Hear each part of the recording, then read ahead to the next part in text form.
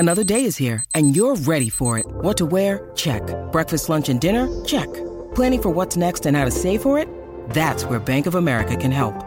For your financial to-dos, Bank of America has experts ready to help get you closer to your goals. Get started at one of our local financial centers or 24/7 in our mobile banking app. Find a location near you at bankofamerica.com/talktous. What would you like the power to do? Mobile banking requires downloading the app and is only available for select devices. Message and data rates may apply. Bank of America N.A., member FDIC. When you need mealtime inspiration, it's worth shopping Kroger, where you'll find over 30,000 mouth-watering choices that excite your inner foodie. And no matter what tasty choice you make, you'll enjoy our everyday low prices, plus extra ways to save, like digital coupons worth over $600 each week. You can also save up to $1 off per gallon at the pump with fuel points. More savings and more inspiring flavors make shopping Kroger worth it every time. Kroger, fresh for everyone. Fuel restrictions apply. You are tuned in to another edition of Americana Music Profiles, brought to you by Americana Rhythm Music Magazine and AmericanaMusicMagazine.com. I'm your host, Greg Tutwiler. Let's jump right in to the next exciting interview. Alan Bibey has been in the bluegrass limelight since the early 80s. As an original member of the New Quicksilver, Third Time Out, and Blue Ridge, Alan is now leading his own band for the last 8 years, Alan Bibey and Grasstown, and has become a top-rated mandolin player, winning the 2019 and 2020 IBMA Mandolin Player of the Year award. Alan is my guest on this edition of Americana Music Profiles. Hi, Alan. Welcome to the podcast. Great to be with you, Greg. Good to talk to you, sir. I'm glad we got a chance to catch up and talk some bluegrass. How's things going in South Carolina? Not too bad. A little bit rainy for me, but other than that, it's going pretty good. Yeah, right. I guess we're further up enough. We're further closer to the mountains. We're going to get some snow here. I guess you guys are just getting rain, but it's that time of the year. Yeah, definitely. Where I'm from in North Carolina, my family's calling me, telling me they're getting a little snow every now and then. Yeah. Well, it's always that February, March. You never know what to expect. So that's right. We'll just have to take it as it comes. That's right. Are you guys getting to play any? We really haven't. Other than in the studio, we played one gig since since everything shut down in March. Yeah. Wow. We played pretty steady to the middle of March, and then that was it. Yeah. What's it looking like? You think you guys are going to get out this year? Any indication yet? I hope so. We have quite a few shows, but they tend to keep falling by the wayside a little bit. But we do have one, I know, in Branson, Missouri. I think it's going to happen. They did the thing at Silver Dollar City where they have usually Bluegrass Month, but I think they've scaled it down. But I think that will happen in May. Yeah, and I hope Bean Blossom and a few other things happen in June. But I still think it'll probably be somewhere between 25% and 40%, I would imagine. I would imagine so too. Yeah. Regular year. Yeah, it's just so frustrating for everybody, I know. So we're certainly crossing our fingers on that one. Definitely. So you have been playing bluegrass music for a few years, right? Yeah, quite a few years. When did it all start for you? When I was 5, but really, I guess before then, because my dad had grew up loving bluegrass, and my grandpa, they went to a Primitive Baptist church that didn't have music, but they both loved bluegrass. Yeah. And Dad had always wanted to play. So he met my mom when they were 16, and her brothers all played. So they needed a mandolin player, so he started playing mandolin with them. And at the time, they had these contests in North Carolina called Fiddlers Convention, and Virginia, Southern Virginia. Sure. I guess that was for a long time, even before I came along, that was a big deal. Yeah. But they were, it seemed like they were almost every weekend, probably averaged every other weekend, somewhere within a 2 or 3 hour radius, there was a Fiddlers Convention, Yeah. And it was great. I'm sure I was going to them in the womb, I imagine. So I got plenty of that at a really young age. But I remember my dad took me to see Bill Monroe in our next town over from where we live. Yeah. When I was 5, and he was on the back of a flatbed truck, and he had to hold me on his shoulder so I could see. And I was sort of thinking, gosh, that's the most awesome thing I've ever seen. And on the way home, I said, man, that's what I want to do. He took me home. He showed me some chords. And he said, I started chopping right away, which sounds impressive, but I'd probably heard so much music by that time. Yeah. It probably might have been a disappointment if I hadn't started chopping in time. Yeah. So that's how it got started. And then, eventually we got into my dad told me he must have loved banjo from the start, because he said, when you get to be a better mandolin player than me, I'm going to start playing banjo. So, okay. And by the time I was 8, he said I was better than him. So he started playing banjo, and we started playing all those. That's about the time I started playing those contests. Uh-huh. Wow. And cool. it was really a great training, because most of them judged you within a band format, so you were learning instrumentals, but also how to play within a band. So it was really cool. Yeah. Yeah.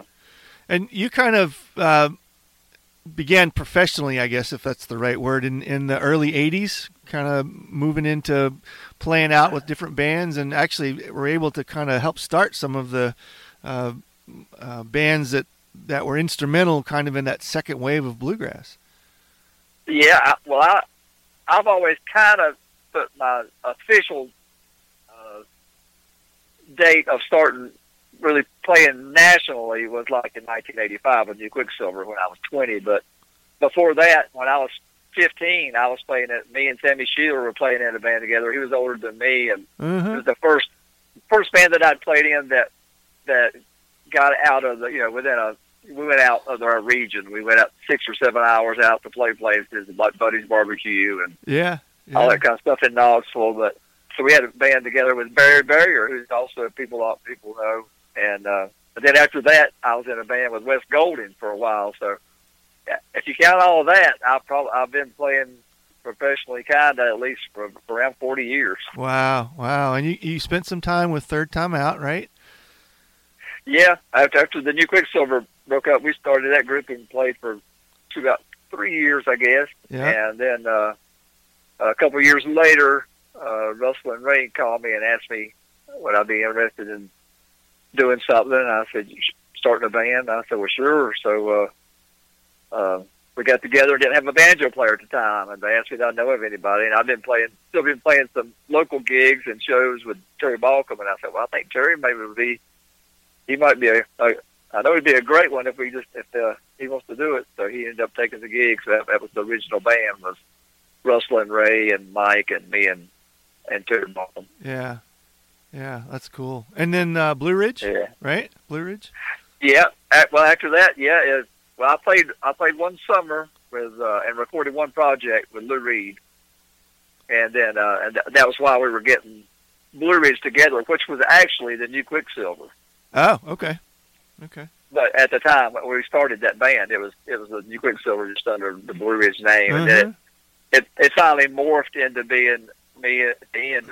At the last few years, it was me and Junior Sisk and Eddie Biggerstaff and some guys. But it was that was over a 10-year run for me there in that band.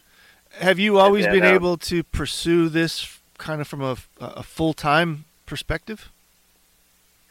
Yeah, that's the only thing I've ever, except for maybe that time, maybe the couple years in between New Quicksilver and Third Time Out, I was doing other things and still playing music. And at one time I was going to school playing music and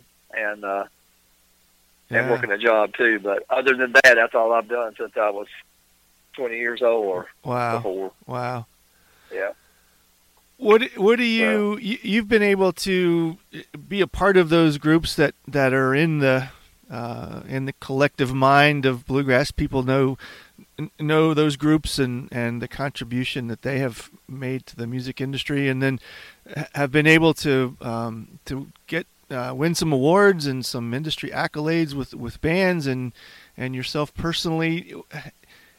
Do you have any sense of what makes the difference? What has allowed you to be able to be on the cutting edge of all of this and be able to be out there and in front? And there's so many other players from small towns and those kinds of things that would love to have the same success. If someone was asking, what's the path to be able to realize that kind of success? What would you say to them? I think a lot of it is just being stubborn and not ever taking no for an answer, and just being determined. I mean, I remember I had a first cousin that played music also, and he's played professionally all his life, but he plays at a venue down here in Myrtle Beach it's called the Carolina Opry. Sure. Uh-huh. And but he played with a band called Boot Hill, who were Louisa Branscombe was in that band. Yeah. So. But he got out and played, and I remember at one point he was 4 or 5 years older than me, and he was learning and helping me with technique and stuff. And I remember one time him telling me, "I'm going to be the best mandolin player in the world." And I just remember thinking to myself, "No, you're not, because I'm going to be." Yeah. And I just had that determination. Yeah. And, I just had that. I've always had, even when things look bad. So if something goes wrong, or people quit in the band or something like that, it used to kind of get me down, and it would. And for a minute I might be down, but then the next day I'd wake up and I'd be like even more determined to do it. I just think I know everybody's, and I'm sure I praise the Lord for any gifts, for all the gifts He's given me, for sure. But I've also put in a gazillion hours playing. Right. I mean, I play, and I work on technique and doing things right, playing slow, working on my technique, getting it right, not just trying to get everything up to speed. Mm-hmm. I mean, and not to toot my own horn, but you got to want it bad to really get really good on your instrument. And we're talking about being the best. I know that's so subjective, but I think what I probably meant was I was going to be the best I could be. Sure. You know what I mean? Sure. Yeah. Well, the industry sure has acknowledged that a few times for you. So the hard work has paid off. Well, I'd say I do. Somebody asked me one day, did that really mean that much to you or whatever? And I said, I guess some people want me to say, no, it don't really mean that much, but it does. I mean, when you've worked all your life that hard for something, and looked up, in the category with Sam Bush and people that I really looked up to when I was growing up, and all the guys like Ricky Skaggs, and now I'm buddies with all those guys. Yeah, and, that's cool. It just means, it does mean a lot when you're recognized as a peer. Sure. Yeah, and it certainly points to your determination and that drive to be the best. And then when you can realize it's, like an Olympian winning a gold medal, it's kind of that prize at the end of the contest where so all that work did actually pay off. So, yeah. Right. Yeah. We're going to pause for just a moment. We'll be right back. Welcome back to the interview. So tell me about Grasstown. When did that get started, and what led you to launch out on your own and create your own band? Well, actually, I guess it's been a kind of crazy career for me, because I've always been a partner in every band I've ever been in. Okay. So but when I was a partner with New Quicksilver, I didn't know anything about the business. I was just there. I was just so young. I was just happy to be out playing. I didn't know anybody,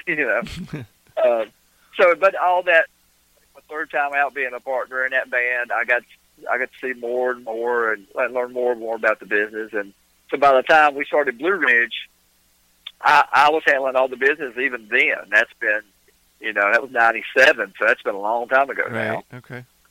So I had pretty good training at that, but when we started this Grasstown, it was me, Steve Gully, and Phil Ledbetter, and that was in, that was around 06, end of 06 or something like that now, so it's been a while. And then it, as bands do, they morph into what they are. In the last 6 or 7 years, it's been Alan, Bobby, and Grasstown, and we just got some great folks in the band, and it's been a great experience. And you guys have released how many records? We've released, this is our 6th record. Right. Yeah. And the new one is Hitchhiking to California. Is that correct? Right. Yeah. Yeah, Okay. that's the name of the project. And that's a tune that I recorded with New Quicksilver back in 1985. Okay.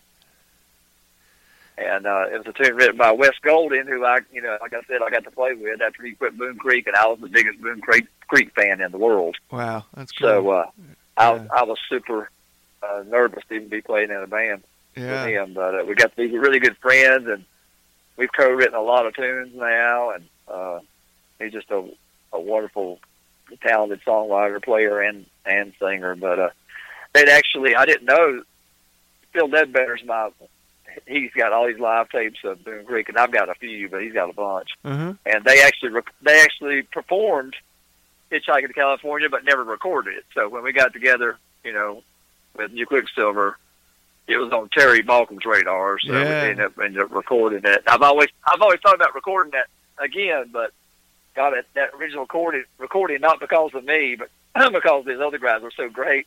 That original recording is super strong, so right. I knew it had to be super strong after that cut of it, Yeah, and that's the it's just out, right? It hasn't been out long. No, it just came out the 29th. Okay, good. And that was the first single off of it. We've been lucky enough and fortunate that it's been number 1 4 times. And I think I read this is your first record on Billy Blue Records, right? Yes, sir. Yeah. Okay. Our first one. Yeah. We're really having a great time being with Billy Blue Records. Everybody has just been super. So it's been a great experience. Who's playing with you on this record?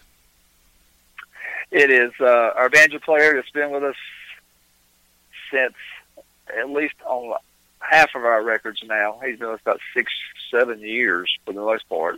Justin Jenkins from around Lexington, Kentucky. He's he's a super banjo player. I mean, he's a younger guy. He's like 34, but he plays like I guess he lives something in the water up there around him and J.D. Crowe. They're big buddies. Yeah. But, man, he's incredible. And Zach McClam has been with us about 6 years now on the bass. He's been the bass player of the year at Stigma the last 2 years. That's awesome. That was really good. And our guitar player is Tony Watt. He's been with us about 3 years now. And then our newest member that's on this project is Katie Penn, who a lot of bluegrassers know. She had her own band called Newtown for a long time. Oh, sure, yeah, okay. And just a great singer and fiddle player. Okay, yeah, that's awesome. They had some great songs. Yeah, that's cool. Yeah, definitely. Yeah. So tell me a little bit about this record. What's the feel of it? Still more in the traditional line? How many of these are originals? What do you got going on this record?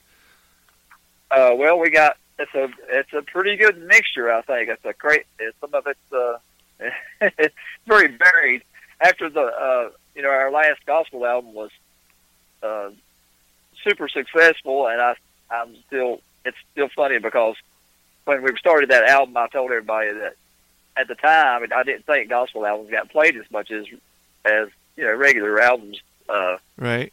At that time, I said, so we're just going to be, it's just what we think the Lord's led us to do, and we'll do it for that reason because that's probably what it's going to be, and it's turned out to be our probably most successful record that we've ever had. Wow, and that's it's awesome. won gospel record of the year last year, so that goes to show you there. Yeah, but, sure. Yeah, so this album, we decided not to.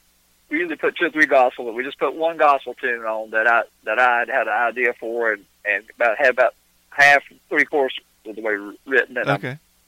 I'm really good days with Ronnie Bowman. We met when we were 16. I kind of got him into bluegrass. He tells me sometimes he don't know whether he should be mad or love me because of that. But so we write together a lot. He helps me finish a lot of tunes. So we wrote a gospel tune on there called "When He Calls My Name." Uh-huh. And then we actually decided to ask Wes about helping, going back and writing a third verse for Hitchhiking to California to change it up a little bit, make it a little bit longer too. And Wes was totally cool with that. So me and Jerry Salley co-wrote the new version of that with him. Oh, cool. And then my dad, I mentioned, passed away a couple years ago now, and I wrote this song just really as a therapeutic thing for me, you know. And I happened to have it on a tape, and I sent it to the guys really accidentally. And when I got to the studio, they were all like, "Man, we got to do that." Oh, cool. And I was like, so we would do it. It's called Daddy and Me. So we done that awesome. too on there. And Jerry Salley helped me finish that one too, and improved it some. But then we have, other tunes that just some great songwriters. Craig Market. Our new single is Blue Collar Blues, which is already doing super well, and it's written by Jerry Salley and Rick Lang, two of my favorite guys and songwriters. Yeah. People are really accepting that really well.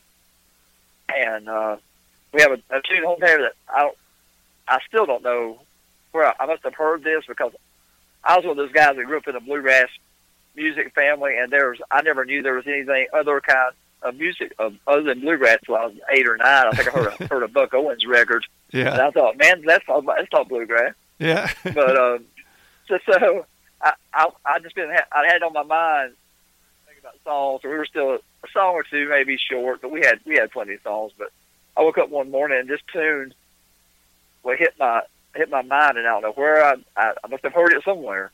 But it's the Supertramp song called "Long Way Home." Oh yeah, right. Sure, I love that song. Okay. So I took it to the studio and I said, "Guys, y'all probably gonna think I've lost my mind, but let's just give it a try." So yeah, we did, and really worked on it, and kind of I think it started like Jerry. They loved it. We almost made it the second single, but we thought we may go a little traditional. That's a little bit far out for us, but yeah, I think it really come out. It come out really good. That's great. So, I'll have to go listen to that one. I didn't get to that one on the track list, but that's awesome. I grew up with those bands in the 70s and 80s, so I remember them well. Right. So I guess I did hear it, but then I have one song in particular that Katie's singing. That's the only song she's singing on this album, but you probably remember Jake Landers, great songwriter, and he played music with Herschel Sizemore, who he's like my godfather. Me and him we found out we're related somewhere down the line. Oh, awesome. My grandma is a Sizemore, so. But anyway, they played music together for a long time. Then we recorded "Waves of Sorrow" with You Quicksilver, and Jake wrote that song, and then I found out. I didn't find out till recently, because he never said anything. But he would send me songs all the time. He passed away a few years ago, but he'd sent me a CD before he passed away of new songs that he had written. And just last year I went to that CD, and this song hit me, and I was like, oh my gosh, it's such a cool song. And then I got to read his bio, and he had written "Down by the Waterfall" from the Country Gentleman did. Yeah. Okay. And also "Walk Softly on This Heart of Mine." Really? Wow. Yes, like Bill Monroe and the Kentucky Headhunters. Yeah. Later. So I mean, he has really written some major tunes, and I didn't know that. And I wish I could have let him know that we were cutting this song before. Before he passed away. But he was just another great guy. And great songwriter. Yeah. But it's called "I Don't Know When." I Don't Know When's the name of the tune that he wrote on there. Okay. Wow. So then we got an instrumental also on there that our banjo player wrote. We always do Allen instrumentals, so he had this great banjo instrumental, so I thought we should do that this time. Yeah. Well, I love all the backstories of these songs, and a lot of people don't ever get to hear that, and I think it adds so much more depth to these records. When you guys put these records out to. And I know sometimes they show up in the liner notes, and that's great too. And I think there's added value when a musician or the creator of the record actually gets to tell these backstories. So I appreciate you adding that commentary to the story of the album, because I think it adds to it for sure. So yeah, I appreciate that. Thank you.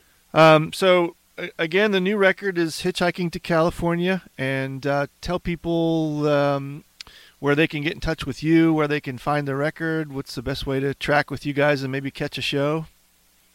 Okay. You can check us out on grasstown.com. That's Grasstown, one word with an E on the end.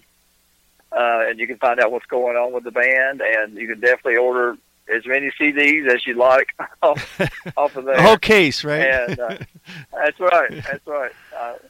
But you can find out where we're playing, and hopefully when we're playing, it won't be too long before we're playing some. And I have a mandolin camp that will be in our 6th year this August down here at the beach. It looks like it's going to happen. So we're looking forward to that. Yeah. So all kinds of things still going on, luckily. Yeah, that's great. Well, thank you, Alan. I appreciate you taking the time to talk to us about your music and this new record, and we certainly wish you well with it and look forward to crossing paths out there sooner than later. I hope so. I sure appreciate it, Greg. Thank you for everything you do for the music, buddy. Thanks again for tuning in to this episode of Americana Music Profiles. Find us on iTunes at Americana Music Profiles and on the internet at AmericanaRhythm.com.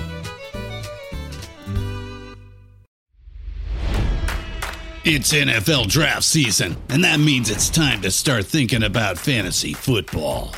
FantasyPoints.com features industry-leading experts and prognosticators using proprietary hand-charted data to help you score more fantasy points. FantasyPoints.com is the place to go for whatever kind of fantasy football you play. Whether you play fantasy football, daily fantasy sports, or do a little bit of everything, Fantasy Points has the meticulously researched content to guide you to victory.